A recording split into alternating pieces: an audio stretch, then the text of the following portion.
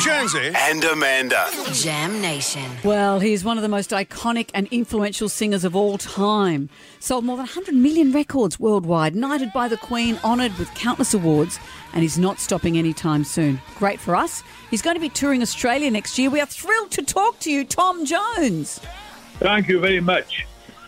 So lovely to talk to you.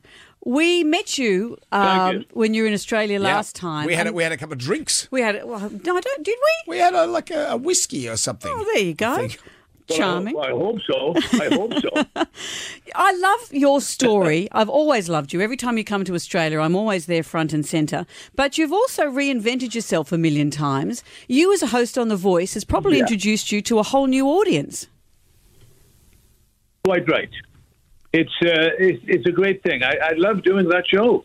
You know, I really love being on The Voice because I love to listen to new singers and to try and I like to do as much for them as I can. You know, if they want, especially if they come on my team, then I'll do as much as I can for them and try and give them as much advice as I can. So it's a very gratifying thing to do, I think. Is it true that many years ago you entered a talent show but lost to a ventriloquist? Yes, quite right. And she wasn't very good either.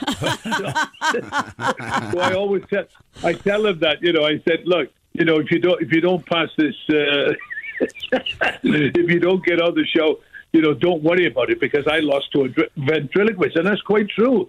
So, as Will I Am told me on the show, he said, so actually you lost out to a dummy.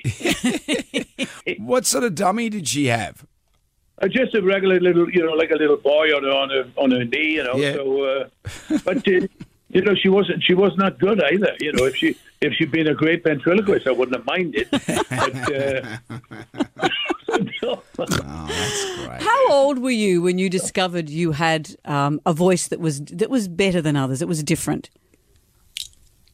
Well, when I was a child, because I come from a big family, you know, a lot of aunties and uncles and cousins that were all my cousins or most of them were older than me, so they were getting married, and I used to sing at the weddings. So when other people would come and see me, you know, whoever my cousin would marry, her or his family would come to the wedding. So I would be singing, and these people would be saying, "My God, you're going to be a star." Mm. And I thought, "Wow, I'm going to be a star when I grow up." So it was always there ever since I was a child. I wanted to become a professional singer. How far it would get me, I didn't know, but I thought if I could just do this for a living, you know, would be a wonderful thing. And so I started in pubs and clubs, you know, once I left school. And then I would get jobs in the daytime to make money so I could go out and sing at night. So it was always there. Mm. And I would sing along with records, you know, I would sing along with songs that I heard on the radio. And I thought, well, you know, I don't hear anything I felt that was any better than what I was that I could do. So I thought, well, I think I can compete with these professional singers. So that was it. So once I got a chance to go to London and to prove it, I finally did. So thank God I did, because I love everything about what I do for a living is fantastic, with the recordings, with the TV shows, and live performances especially. And it gives me a chance to travel all over the world. So I'm still living the dream. You've done so many iconic collaborations: Stevie Wonder, Dolly Parton, Van Morrison, Ed Sheeran. Who is your favourite to work with? Mm-hmm.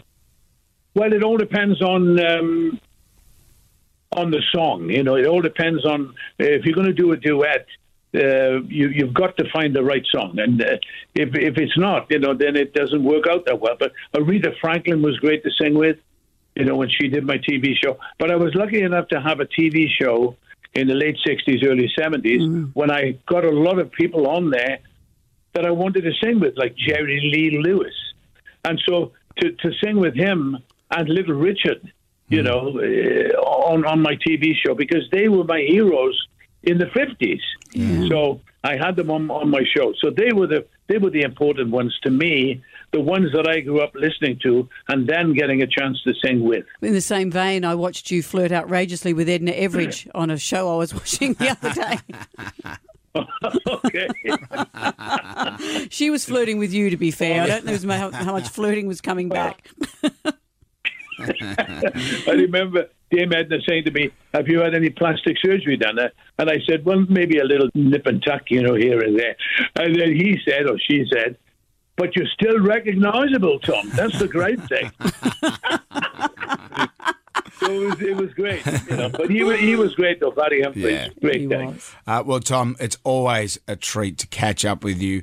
Tom Jones' Ages and Stages tour is on sale now from livenation.com.au. We'll be there, So, definitely. Tom, always a treat. Keep doing what you're doing. See you when you get to Australia. I will. Thank you very much.